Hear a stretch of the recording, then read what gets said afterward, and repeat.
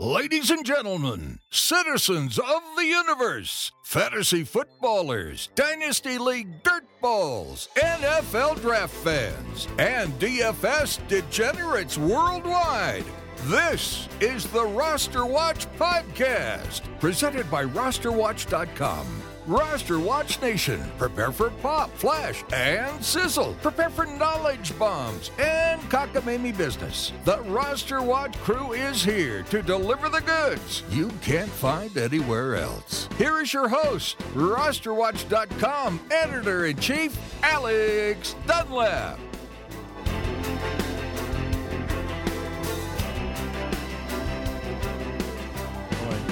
Ladies and gentlemen, Roster Watch Nation, welcome back to the epic Roster Watch Podcast, brought to you by RosterWatch.com. I am Alex Dunlap, here as always with Byron Lambert, live with Byron Lambert on location here in Indianapolis, Indiana, overlooking Hawkeye Way, which is the street that goes right in front of the Indianapolis Convention Center, where the media setup's kind of nice this year. Yeah, so is our view right now. It's a good view. I'm not sure the media the media setup is like a cattle call. I mean, how many media do you think that they credentialed here this year? I think it was over 1,200, maybe close to 1,300. It always sets a new record. But yeah, our spot right here, we're in a couple nice chairs, kicking back, overlooking downtown Indianapolis, where we'll be going just very shortly after we record this pod to go. At least I know I'll be having a few shots of tequila. Looking at the old downtown Catholic church here, praying for our dynasty team. You know what Mike Lombardi said is that they put that Catholic church right across here from the convention center because all the GMs and coaches and agents got to go in there and take confession on Sunday morning because all the damn lies they tell each other while they're here. That's hilarious. Their deals done. Also about just the activities that they've been out swindling around at late at night. Well, that's very true. The dark underbelly of the NFL that really comes to life. We saw some of the underbelly last night, and you know what John Gruden said earlier today too. We'll get to all of these takeaways from today's press conferences with GMs. He looked good and coaches, but he said that he's got the okay from his wife to go out and get a little bit of woolly here at the nightlife. He says no curfew. So he told the media, I'll be seeing a bunch of you guys out at the bars. That's how it goes around here. Even Gruden likes to get a little woolly. She knows that they're moving to Vegas in a year or two. Yeah, they got to get start getting their shit straight. It's always as far worth as that's mentioning concerned. too that of all the cities in the United States and places that may surprise you, that downtown Indianapolis is a wonderful place and just one of the most enjoyable downtowns in all of America. Especially when the weather's like this. When it's a blizzard and the snow is just blowing into your eyeballs. But they do their best to accommodate you here with all these skywalks and indoor convention centers you can walk through. It's a fabulous downtown with tons of stuff to do and a lot of good food. And I've seen some good looking ladies here over the years. Yeah, I mean, it's up and down with them. It's up and down. So today was our first day with head coaching and GM availabilities. We're recording this podcast on Wednesday afternoon. If our voices are a little bit cracked out, it's because we have been literally firing from podium to podium, asking every fantasy football relevant question that we can think of. Half of the headlines that have crept up on, any of these sites, like Roto World or any of the other aggregators that are fantasy relevant, come from your boys here at Roster Watch. That's what we're here always doing. We want to give all of our listeners here at the pod clearly the first kind of report straight from the horse's mouth here, though. Also, just a quick reminder, we're going to have a bunch of cool content up for our pro members at rosterwatch.com this week. If you like the podcast, the best way to support it is please consider getting a pro membership at rosterwatch.com. It's cheaper than a cheap cup of coffee, and you guys are basically the ones paying us to do all this maniacal work. So we appreciate it, and we love you guys. Let's get into it. So today, starting out, Podium 1 and Podium 3, we had Brian Gain, the new GM from the Texans, and Hugh Jackson, who is unfortunately still the head coach of the Cleveland Browns. Any takeaways from either of those two? For me, with Brian Gain, the one thing, and it was the same thing that Bill O'Brien said, is that it seems like Deontay Foreman is ahead of schedule in his recovery from the Achilles injury. Always good to hear. I am still very suspicious that he'll be ready to go for Week 1. Brian Gaines said that he's optimistic that he'll be ready to go for Week 1, though. To me, that's just too quick a turnaround. 9 to 10 months for an Achilles. Just if it was an ACL, that would be a different story. 9 to 10 months for an Achilles just seems like it's just too short a time period. Yeah, no, I mean, it's certainly can be a catastrophic injury. It has been in the past, but I feel like Bill O'Brien echoed those sentiments, and they certainly weren't willing to put all their eggs in the Lamar Miller basket. So that sounds like it's twofold to me. It sounds like it's a little bit of a running back by committee is the plan for this year. And, you still wonder if there's any chance that Lamar Miller might just be gone and they draft another running back. I don't think that's the case. I think this group returns. This sounds like they're hopeful that Foreman's going to be back early and able to contribute. And it sounds like a big running back by committee this year. I was a little surprised that Bill O'Brien didn't at least mention the fact that, they might have to give Lamar Miller a little more extra volume early in the season. But look, we remember what he told us last year, that 2 years ago it was a big mistake running the wheels off of Miller. He wasn't a 20-plus touch guy, and they were going to try to spell him last year, and they did. So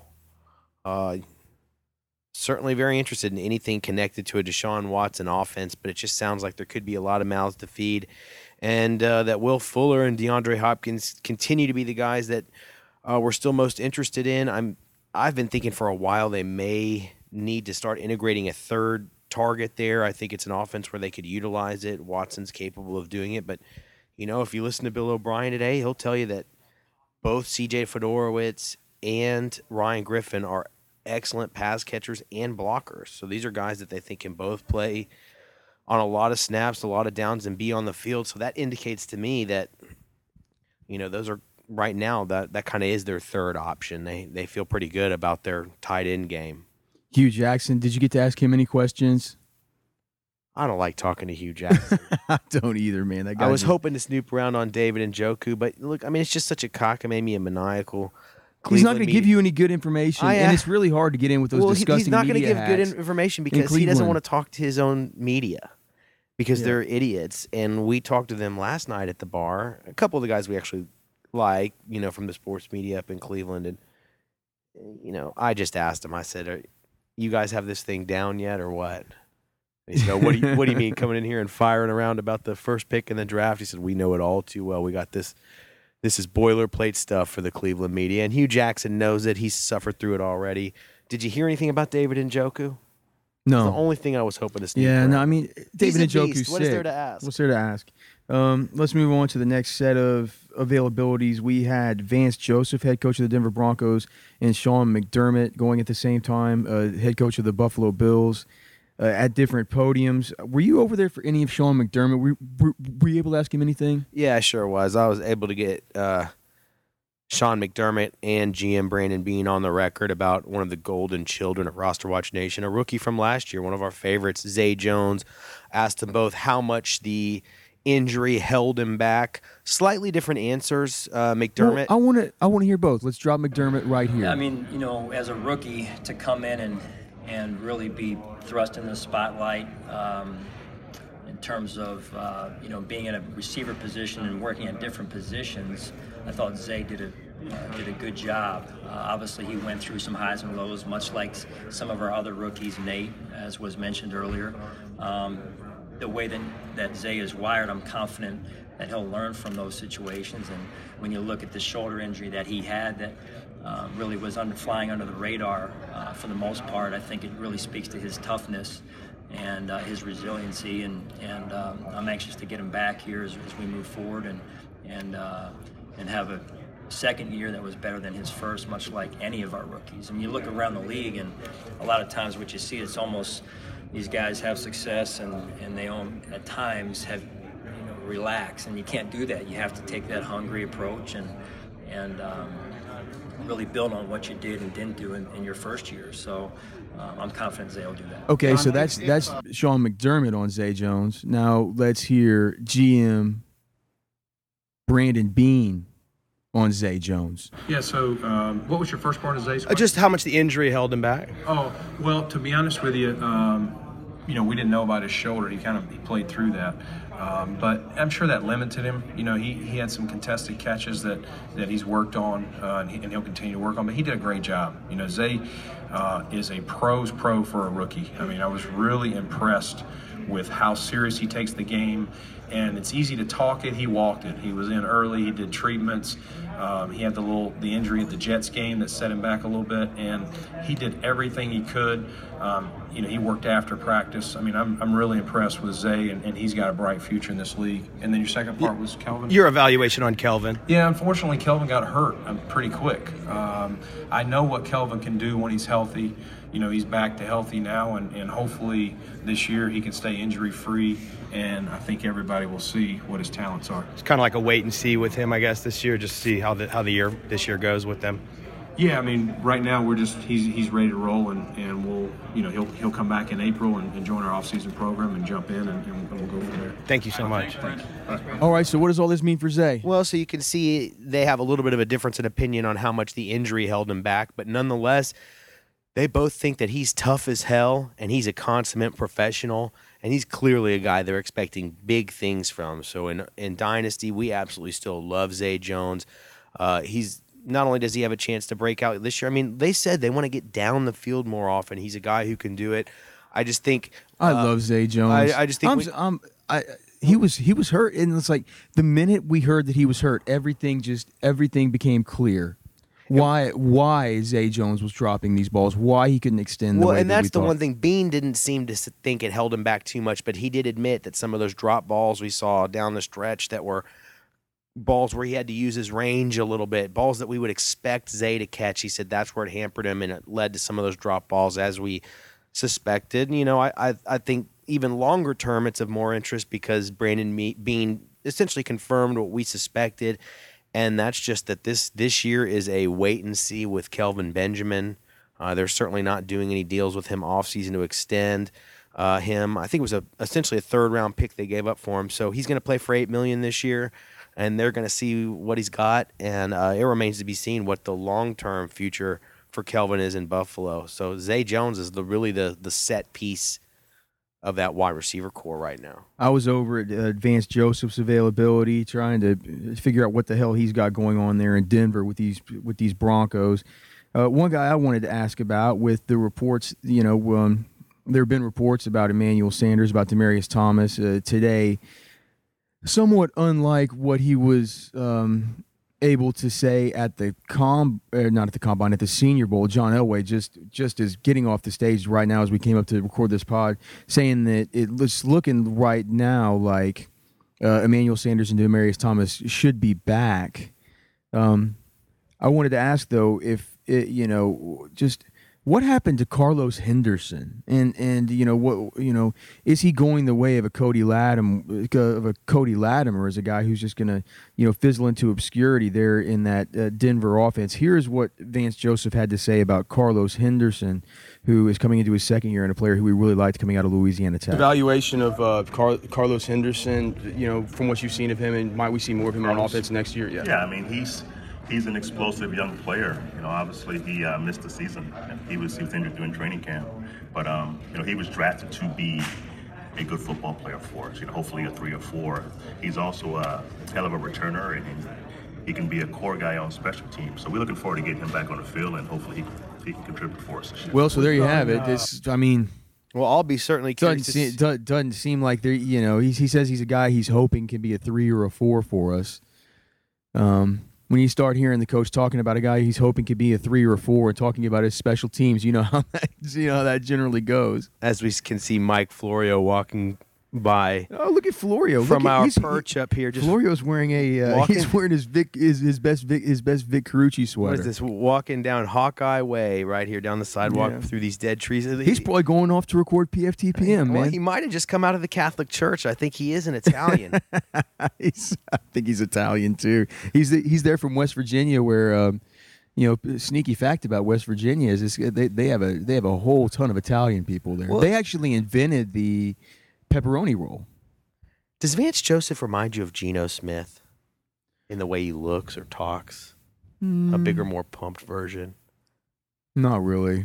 Go look at some pictures of those guys again, side to side. Here, I'll tell you what though, I think that John Elway had a slightly different tone when I asked him about Carlos Henderson. It'd be nice to have him back. We'll see what they can do. I mean, we had big plans for him last year. We didn't know when Jake was going to be back, obviously, and so he couldn't get back. So he'll be back healthy and ready to go. And then Carlos, unfortunately, I think broke the hand or the wrist and was not able to go. So we drafted him in the 3rd round last year. So we're excited about him too. Hey, John. Yeah. So to me, it sounded like this is a guy. Maybe it's him having his GM hat on, knowing what he hasn't invested in him. He made sure to point out that is a 3rd round pick of theirs from last year, and this is still a guy that they're very excited about. Elway made sure, and this wasn't in reference to Carlos Henderson, but in reference to some of his other draft picks. He says he's a guy that he's more than willing to continue to swing and miss. And that's just the nature of this game. So the thing I don't understand about Elway, dude, his whole career as a general manager is going to be a swing and a miss if he keeps doing this stupid bullshit, like saying he's gonna bring back Menelik Watson for $7 million. He says he's a lock to be the starting right tackle this year. Well, my head about exploded. He's going to get fired. He's going to get fired. Who's going to fire him? The ownership.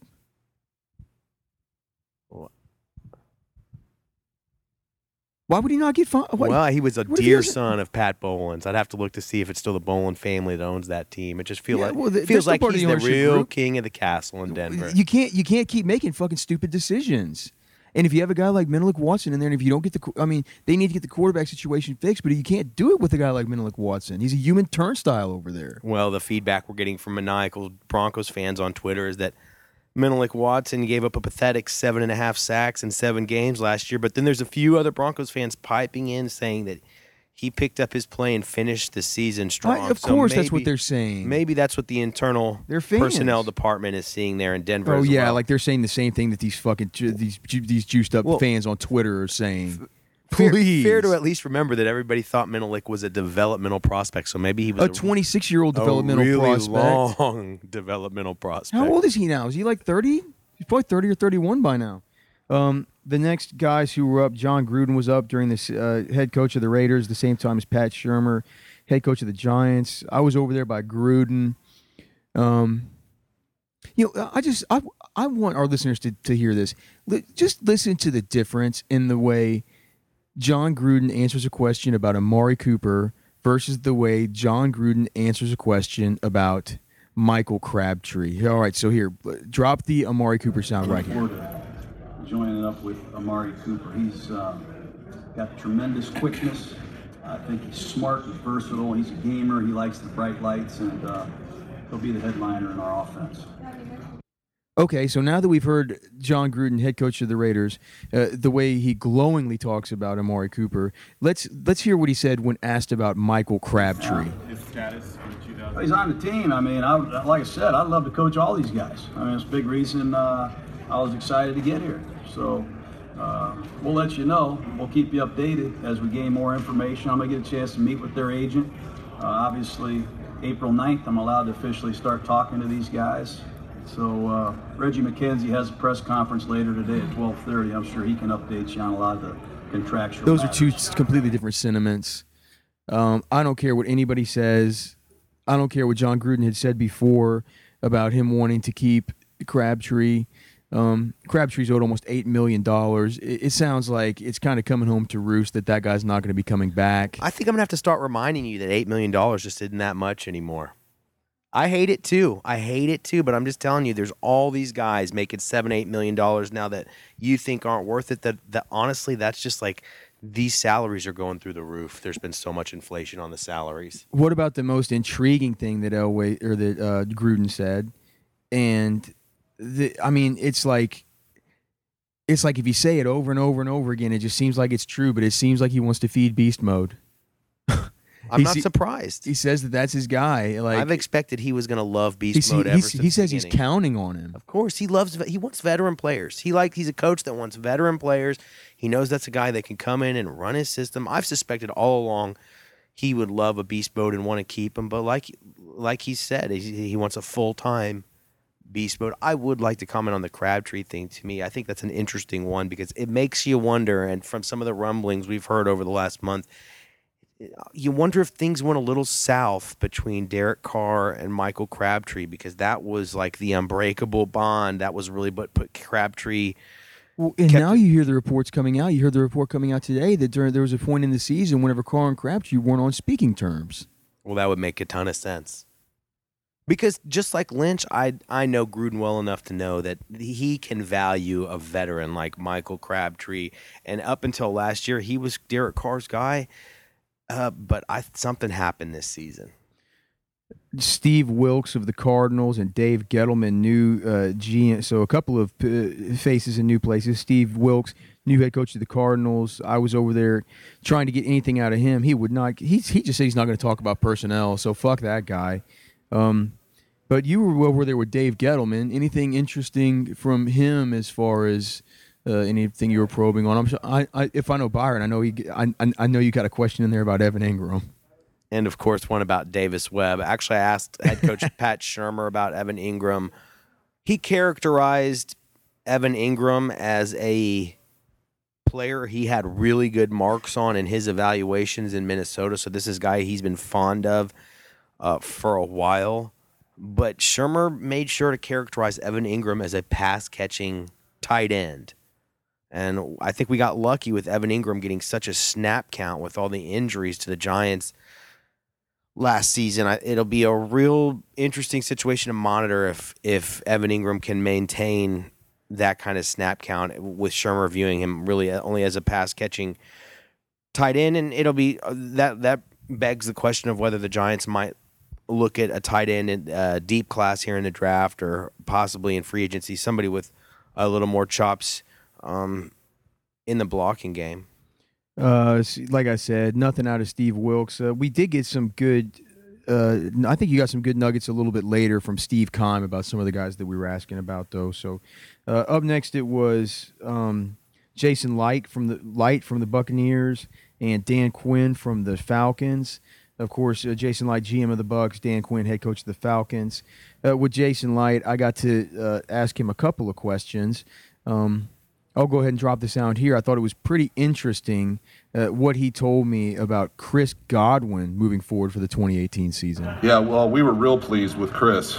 He came in right away with just a great attitude, first of all, a very mature guy, wants to win at all costs. He's really the definition, after just 1 year, he fits the definition of what we're looking for in being a Buck. Just his passion for the game, his intelligence of the game, his work ethic, and all those things. He's earned the right to earn a lot more playing time this year, and he did at the end of the year as well. So very reliable player. So, I mean, there you have it. You heard it straight from the horse's mouth. He said Godwin basically is a guy who earned the right to get a ton more playing time in this coming season. And I'm beginning to think that the 2018 season could mark the beginning of I think that Deshaun Jackson's still going to play his role. He's still going to be the deep threat that they, want him to be. But I think that it's going to mark the year where Chris Godwin really starts getting some serious action in this offense. And I don't think it's going to hurt Mike Evans as much as it's going to hurt Deshaun Jackson. I think we could see Deshaun Jackson relegated to a Ted Ginn-like role where, the number of targets could go even further and further south. And we're just really hoping for that one big play on those 3 big targets per game or something like that. I think that Godwin could seriously emerge. I mean, he was a prospect who we really loved, and we were just wondering if the measurables would stand up when we got to see him at Indy. And, of course, we remember last year he got to Indy, absolutely blew up the combine. So he's got not only the measurables, but he had the college tape. Looked good in the limited instances that he was able to contribute and step up last year. Whenever Mike Evans he was suspended for the 1 game and he was dinged up for maybe 1 or 2 others. Godwin stepped up and played really well. So interested to. Well, I think that's a nice piece of insurance in the case that the team decides not to go ahead and extend Mike Evans long term and ends up in a franchise tag situation next year. Look, we love Mike Evans, but that thing hasn't really fully come together there, and there's going to be a time when they wonder if we're Mike going to want Evans to is- shell out $16 million a year to a Mike Evans, Jameis Winston. They're thing that gonna hasn't have quite to. been working out. They probably will have to, but Mike. Then the thing is with Mike Evans, you don't think it's come together, but as far as if you look what he's done in his first 3 seasons, he's on a level with only guys like Jerry Rice and Randy Moss. look, you don't have to tell me about Mike Evans. Well, We're but all you just the- said that the thing hasn't really come together. Well, I mean, it has. I mean, he hasn't reached the elite of the elite levels that we think he's capable of. There just hasn't been, and I think some of it has- Statistically, he kind of Well, has. I don't care about statistically. I'm talking about when I watch the tape, and I think that most reasonable-minded people that have watched that situation would tell you the same thing. He doesn't patrol in the same category as. Are you saying stats are for losers? I'm saying that he's not even on the radar with a Michael Thomas right now. So he hasn't. He's not cracking that top 5-6 receivers in the league, and he absolutely should be. And that brings up another question. Look, Carolina was not long for a Kelvin Benjamin, Devin Funchess combo. So we'll see if that's the kind of combo that Tampa Bay wants to run with long term. I don't think that Chris Godwin and Mike Evans are redundant. I'm not saying they're redundant, but it's a big. Kelvin and Funchess really were. Yeah, Funchess a little. I would say it's a smaller, faster version of those two. So maybe it fits in the realm of more functionality than it did with the Carolina Panthers. We move on to. Did you get anything from Dan Quinn? He's always real fired up. Yeah, Dan Quinn's awesome. We love Dan Quinn. He said it would be putting the cart way out in front of the horse to ever consider the idea that Austin Hooper is ready to make a leap into the Zach Ertz, Travis Kelce level of young tight ends. So much for that, right? It is. Yeah, he says that's an offense that just really likes to spread it around, and so yeah, let's put the cart way in front of the horse. I think Austin Hooper's not somebody that overly interested in dynasty moving forward. We're not even to lunch yet with these interviews with Sean McVay and Bob Quinn. Sean McVay, head coach of the Rams, and Bob Quinn, general manager of the Detroit Lions. Anything you took away from either of those availabilities? Any sound that you want to drop in from either of those guys? Yeah, let's let them hear what Lions general manager Bob Quinn had to say about second-year player Kenny Golladay. Kenny had a solid rookie year, kind of missed some time in the middle of the season with the hamstring, kind of worked back. We have a tremendous amount of I think Kenny has a tremendous amount of upside. I think he needs to really have a great offseason this year to get his body to where it needs to be. He has great potential. We're looking forward to working with him. If you notice, the funny part is that he wouldn't answer the second prong of my question about Amir Abdullah as a feature back in this NFL. Bob probably because he hates him. He hates Amir Abdullah as any kind of So do I. centerpiece of his offense or running back So roster. should Lions fans. And the fact is, he says they're going to be coming into training camp with 4 or 5 running backs to compete there. It's all going to come down to what they do in the draft. I certainly expect the Lions to be in the running back market in this draft. And they could draft a guy who we could be very excited about come training camp. They could draft another couple guys that's going to tell us this will just be another committee for shitty another committee year. that you just want nothing to do with. I mean, it's even in PPR. Theo Riddick is you don't want any of those guys as anything more than just back end fodder on the back of your roster, and I don't even want them for that because once you get to if we're talking season long, once you get to that spot at the end of your bench, like those are guys that you need to just be.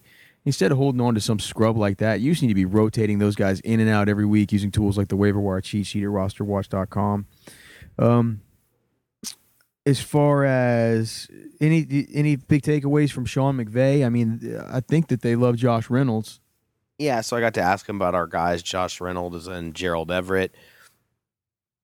Couple of things here. What we had seen, we went to Rams training camp on the first and second day of Sammy Watkins' arrival there. So he was still just integrating into the offense kind of from the sidelines and some after practice work for the most part. This day 2, he took part in some positional drills with the quarterbacks. But it was very clear to me that Josh Reynolds was having a really nice training camp when I showed up. And then had it not been for the acquisition of Sammy Watkins, it appeared Josh Reynolds was on the fast track to be that other starter on the outside for the team. And I think if you listen to what Sean McVay said carefully today, he talked about how he can get separation and get down the field and these kind of things. And so to me, it tells me they see what we see and that he's got a skill set that's not the same, but is one that could replace Sammy Watkins pretty easily in that offense. That's a big story to watch.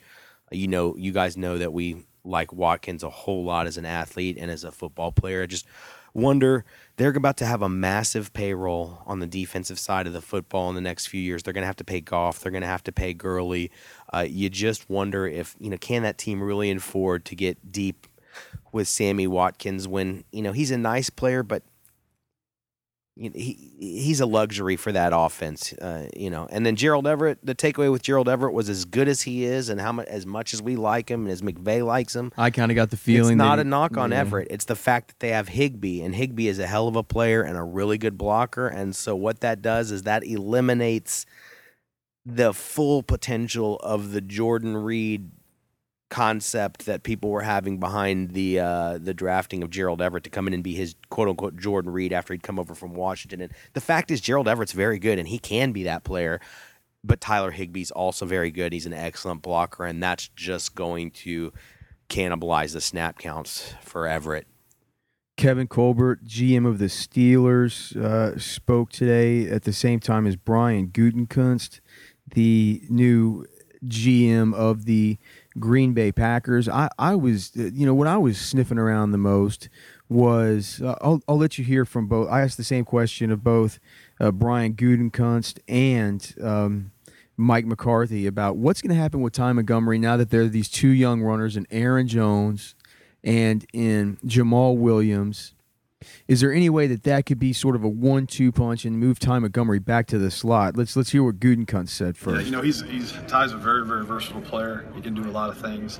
I think the beauty of having a guy like that is we can kind of plug him in where we need him. I thought he was an outstanding running back. Making that transition is not an easy one. I thought he did it fairly quickly. I think we're big on trying to acquire as many versatile players, whether it be on offense or defense, as we can. And Ty's one of those guys. So I think he can do a multitude of things. I don't think you have to pigeonhole him in one thing. Brian, most recently... Okay, so there you hear the GM view, and you hear at the very beginning, he basically deferred the question to the head coach and then gave his answer. Let's hear what head coach Mike McCarthy said. First thing, Jamal and Aaron did a lot of good things. And, probably the most important statistic for me in evaluating players as far as you move forward to the next season is availability. I have a depth chart boards in my office, and it has their picture, has their original tag, their number, and has a tag of their play time. Play time is really the reflection of availability. None of our running backs this year were available for the whole season, so that's the first hurdle. That's the first challenge that they need to meet. So in Ty's particular case, his availability the last 3 years has been his challenge, but he's a multi-positional player, so he's a running back to answer your question, but he gives us great flexibility to use him so many different ways, so that won't change, and we're going to need all those guys next year, so that's going to be our approach. And there you have it. Mike McCarthy doesn't trust any of them to stay healthy. Not a single damn one of them. What do I tell you every year? he says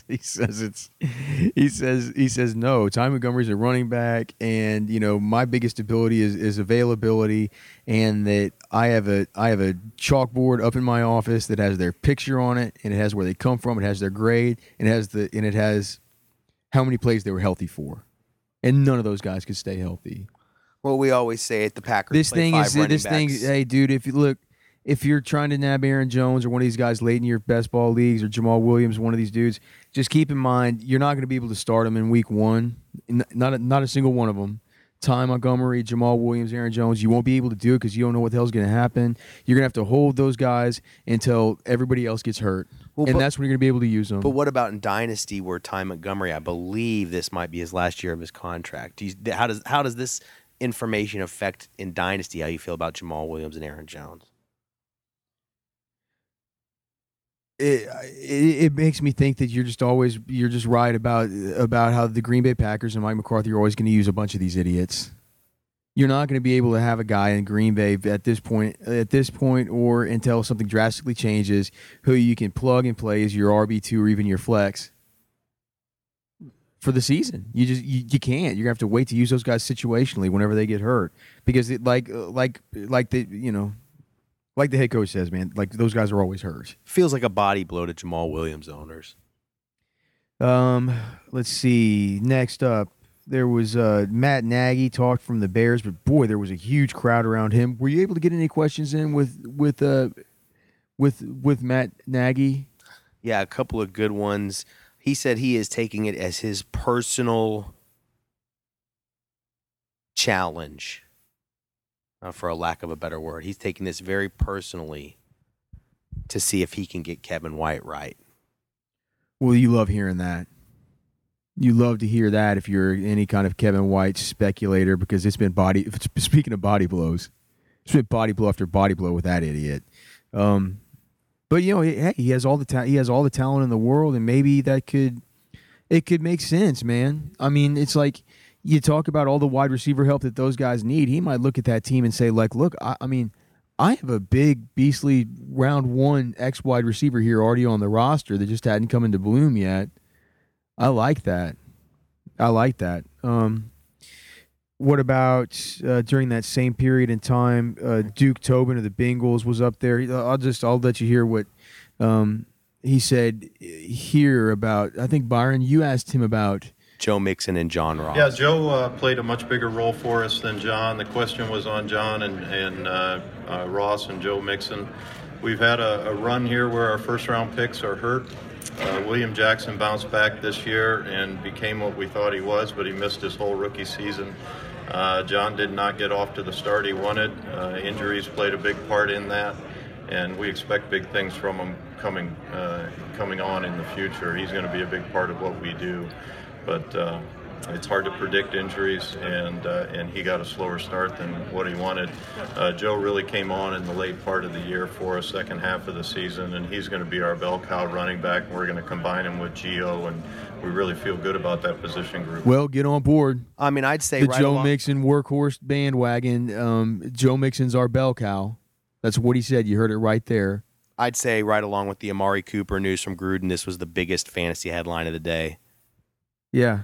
Confirmation that Joe Mixon is the bell cow in Cincinnati, and confirmation that Amari Cooper is going to be the focal point of the Oakland Raiders offense under John Gruden. And that's a guy I kind of wanted to ask him, but he had a huge crowd, and what's he really going to say? But you got to remember, Gruden coached Jerry Rice and Tim Brown, and you got to admit there's a lot of both of those guys to Amari Cooper, so makes a lot of sense. Quickly here, Alex, just a couple other little things. Dirk Cutter of the Tampa Bay Buccaneers happened to mention that he seemed far less than enthusiastic about the state and quality of his offensive line, which is, I know, is in a position group that people thought was improving last season. It certainly didn't show up for anybody this year. And then I thought it was interesting that Kevin Colbert, who's been the absolute wide receiver whisperer, said that he really has. He said that even Juju outperformed our evaluations and expectations. He didn't even know that everybody's. He had no idea it was going to go down like this. Because he's so much faster than everybody realized, and just awesome. His long speed's just so good, and it's just it wasn't completely. He was more a guy that won with smoothness and sickness, as our boy Cecil Lammy walks by below. Denver Broncos insider and man of many sport coats. Maniacal and cockamamie fortes. Yeah. Let's see. What about so there was Rick Spielman, there was Steve Keim, there was Mike Vrabel. Any takeaways from any of those guys? A bunch of those. So Spielman confirmed what we have been suggesting on the podcast, and I mean, this is definitely going to be a Latavius Murray, Dalvin Cook combo backfield. I actually asked about how those two were going to be optimally used. He said that he was going to leave that for Zimmer as far as the workload split. So I'll be very excited to ask Zimmer about that. But just here, you can see right here how much Spielman loves Latavius Murray. I would prefer to leave that with Coach Zimmer. I think they're two different styles of backs. I think Latavius did an unbelievable job for us last year. He led our team in explosive runs last year once Dalvin got hurt. Also, I think we were one of the tops in the league in third down, fourth down, and one situations. Also, much better success with the when we were in goal line situations as well. And I know that was an area that we needed to improve on. I think with a combination of him and the combination of our offensive line that we redid last year, that made a significant difference in our success in those areas. So other than that, we know Spielman loves Latavius. I don't know how far this. I think this coincides with the good move we've made on the best ball cheat sheet to get Dalvin Cook moved down, almost into that Joe Mixon type area. I think that's sort of where he belongs at this point in time. Dalvin? Oh, yeah. I like Joe Mixon way better than Dalvin Cook. Well, but we're not talking about rankings here. We're talking about the tool, and we're talking about all this stuff against ADPs. Okay. Well, I expect that to change quite a bit, and it should have never been like that. But as usual, we have to be ahead of the curve. Donks. We have to be ahead of the curve. I'd also mention that Rick Spielman is holding out hope for some kind of pulse out of Laquan Treadwell this year, as coming in as their wide receiver 4. He said the most interesting thing with Laquan Treadwell is just he said he's too nervous and too hard on himself, and he doesn't relax, and he's just hoping that that's kind of thing he can get a handle on. And he said, they hope to squeeze some juice out of this lemon this year and see what it looks like moving forward. And then, of course, I pestered Titans' new head coach, Mike Vrabel, who's an awesome dude. Just an awesome, commanding, nice. Well, they say he's an alpha among alphas. Seemed like a really emotionally intelligent, just a smart guy, man, that has good life experience. He's going to be a good leader of men, I believe, for the Tennessee Titans. And got to ask him about the Titans running back situation, so you can hear him break it down first right here. We have some big, powerful runners. Marco is a proven player in this league. Derek is a young player that performed well when given opportunity. Excited about Llewellyn, excited about David. Kafani, we a little bit of an unknown, but certainly, just like every position we talked about, we're looking to add and improve at every position on our roster. You see Derek being the lead back next year? In May and June and July. We'll have the best plays just like everybody else. We'll find out if we got good coaches in April. And then a few minutes later, I was realizing that he wasn't really ruling DeMarco Murray out, and this thing sounds like could be back in full swing. So I asked him specifically, about the reports that had come out recently that DeMarco Murray may be a salary cap casualty, and if those reports were erroneous, and here are his thoughts on that. I don't get into a whole lot of reports outside of our building. I think what's most important is what happens inside our building and what John and I view as important to our team. So as far as reports, I couldn't comment on those, but I know that John and I understand that he's under contract and that we'll move forward until he's not under contract. So it was a little bit of a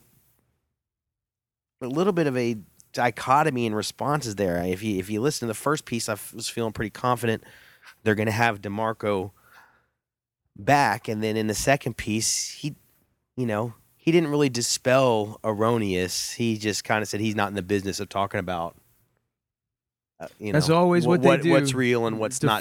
He kind of played poker on the second question. So, nonetheless, still anything but definitive and a situation to monitor for all the Derrick Henry truthers and loyalists out there in our dynasty leagues. For the Philadelphia Eagles, Howie Roseman and Doug Peterson, GM and head coach, both talked right around lunchtime. One interesting takeaway I thought from Doug Peterson, this is where I asked him about Corey Clement, and based on his role, down the stretch of the Philadelphia Eagles 2017 season, if we could expect an increasing role in 2018.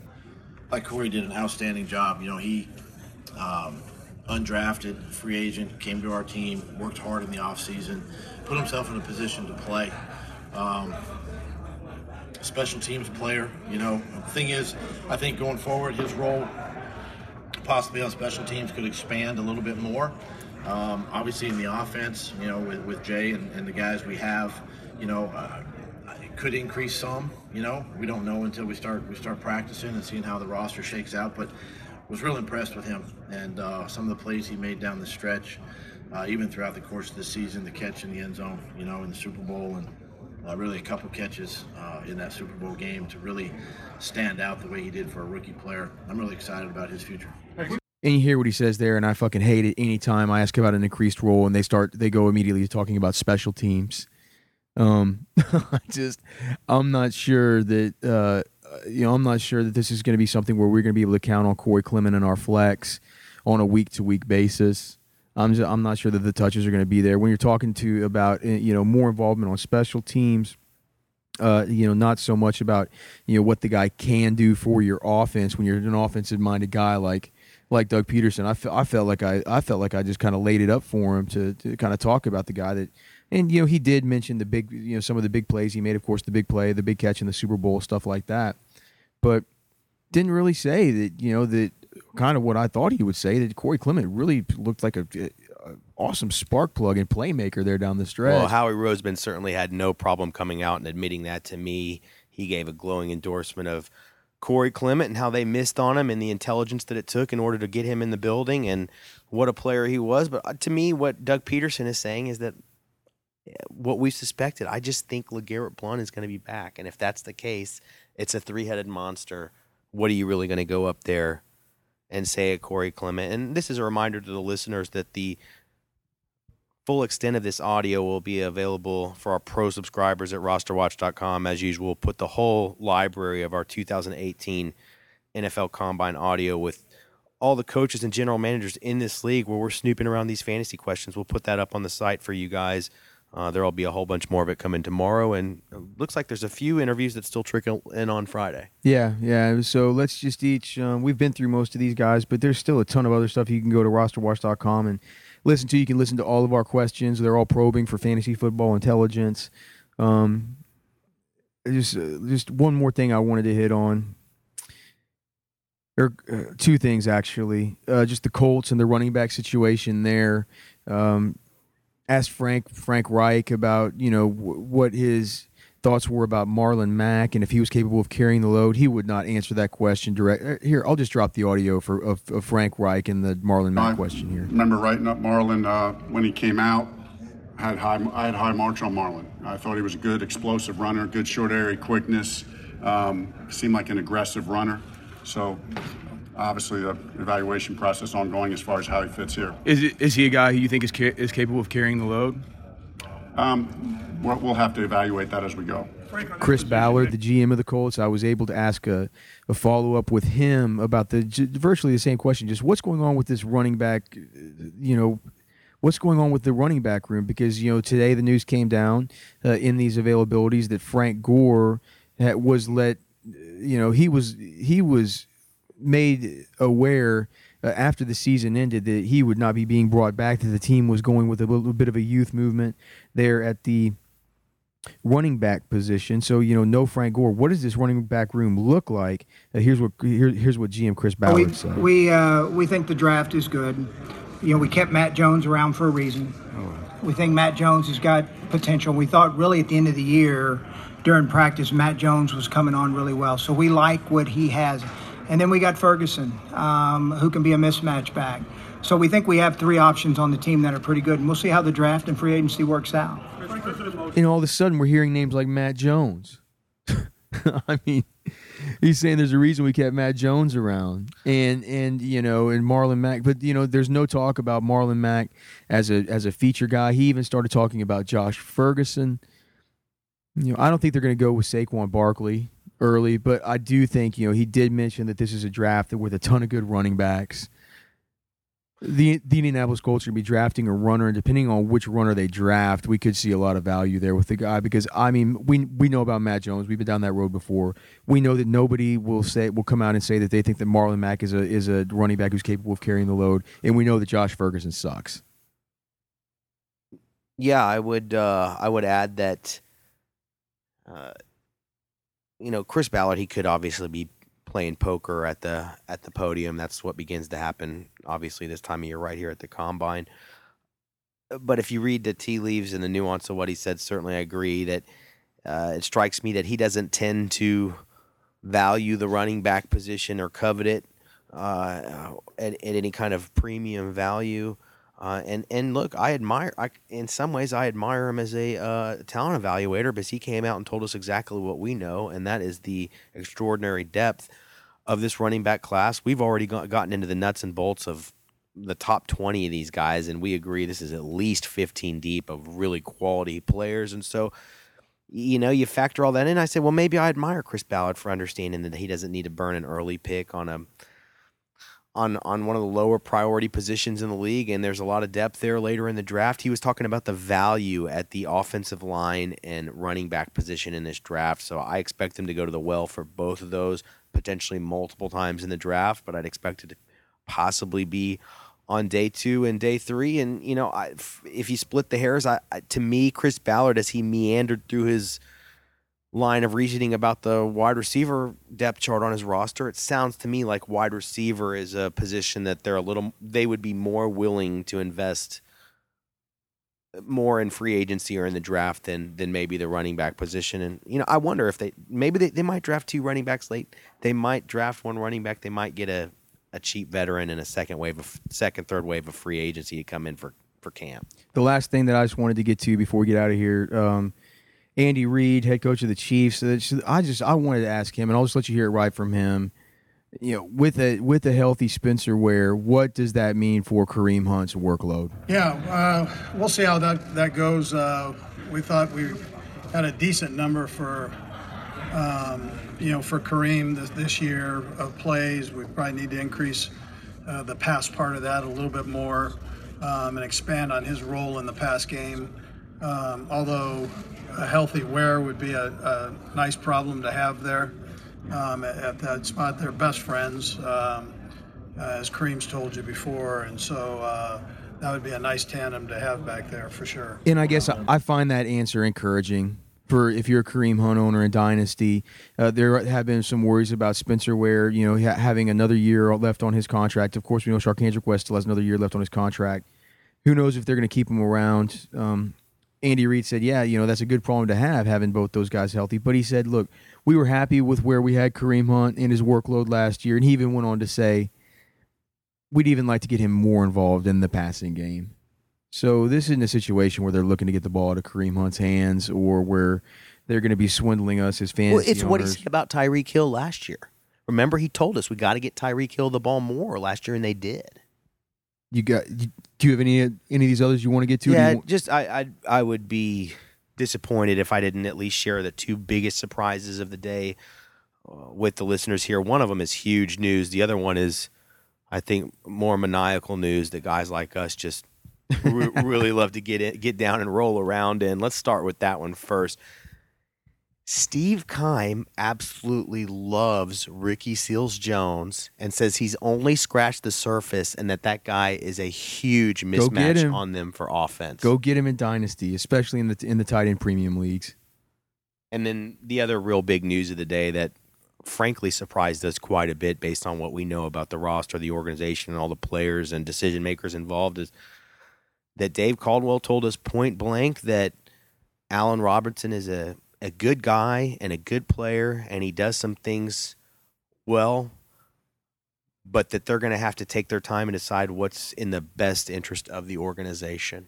It's in the best interest of Roster Watch as an organization for myself, Alex Dunlap, and my co-host here, my business partner, Byron Lambert, to get the hell out of here, go get a few beers, go snoop around, figure out what the hell these guys are out here talking about. It's the underbelly of the NFL. It is in Indianapolis. We're so happy to be here in Roster Watch Nation. We cannot thank you enough through your pro memberships at rosterwatch.com, allowing us to be here doing this work for you. So until probably tomorrow, we're going to have more interviews with head coaches and GMs tomorrow. We'll have more podcasts coming out during the week here. As the week comes to an end and we get more into the weekend, these podcasts will turn more into prospect evaluation podcasts, prospect interview podcasts, and information about our live viewing inside Lucas Oil Stadium of the wide receiver and quarterback drills that we are 2 of only 30 members of the media they get to view every year. Also a reminder, if you're a listener on SiriusXM, we'll be live on Sirius from Saturday from 4 to 7 p.m. live from here at the Combine, and also on Sunday from 11 to 2 p.m. Eastern. It's a couple of big 3-hour Roster Watch dude, monsters. Your boys from Roster Watch are going to be out there in the middle of the whole media scrum on the one big elevated NFL radio podium.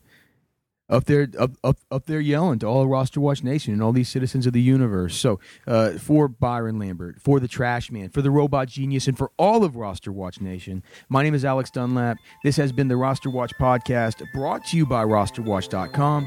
We will see you next time.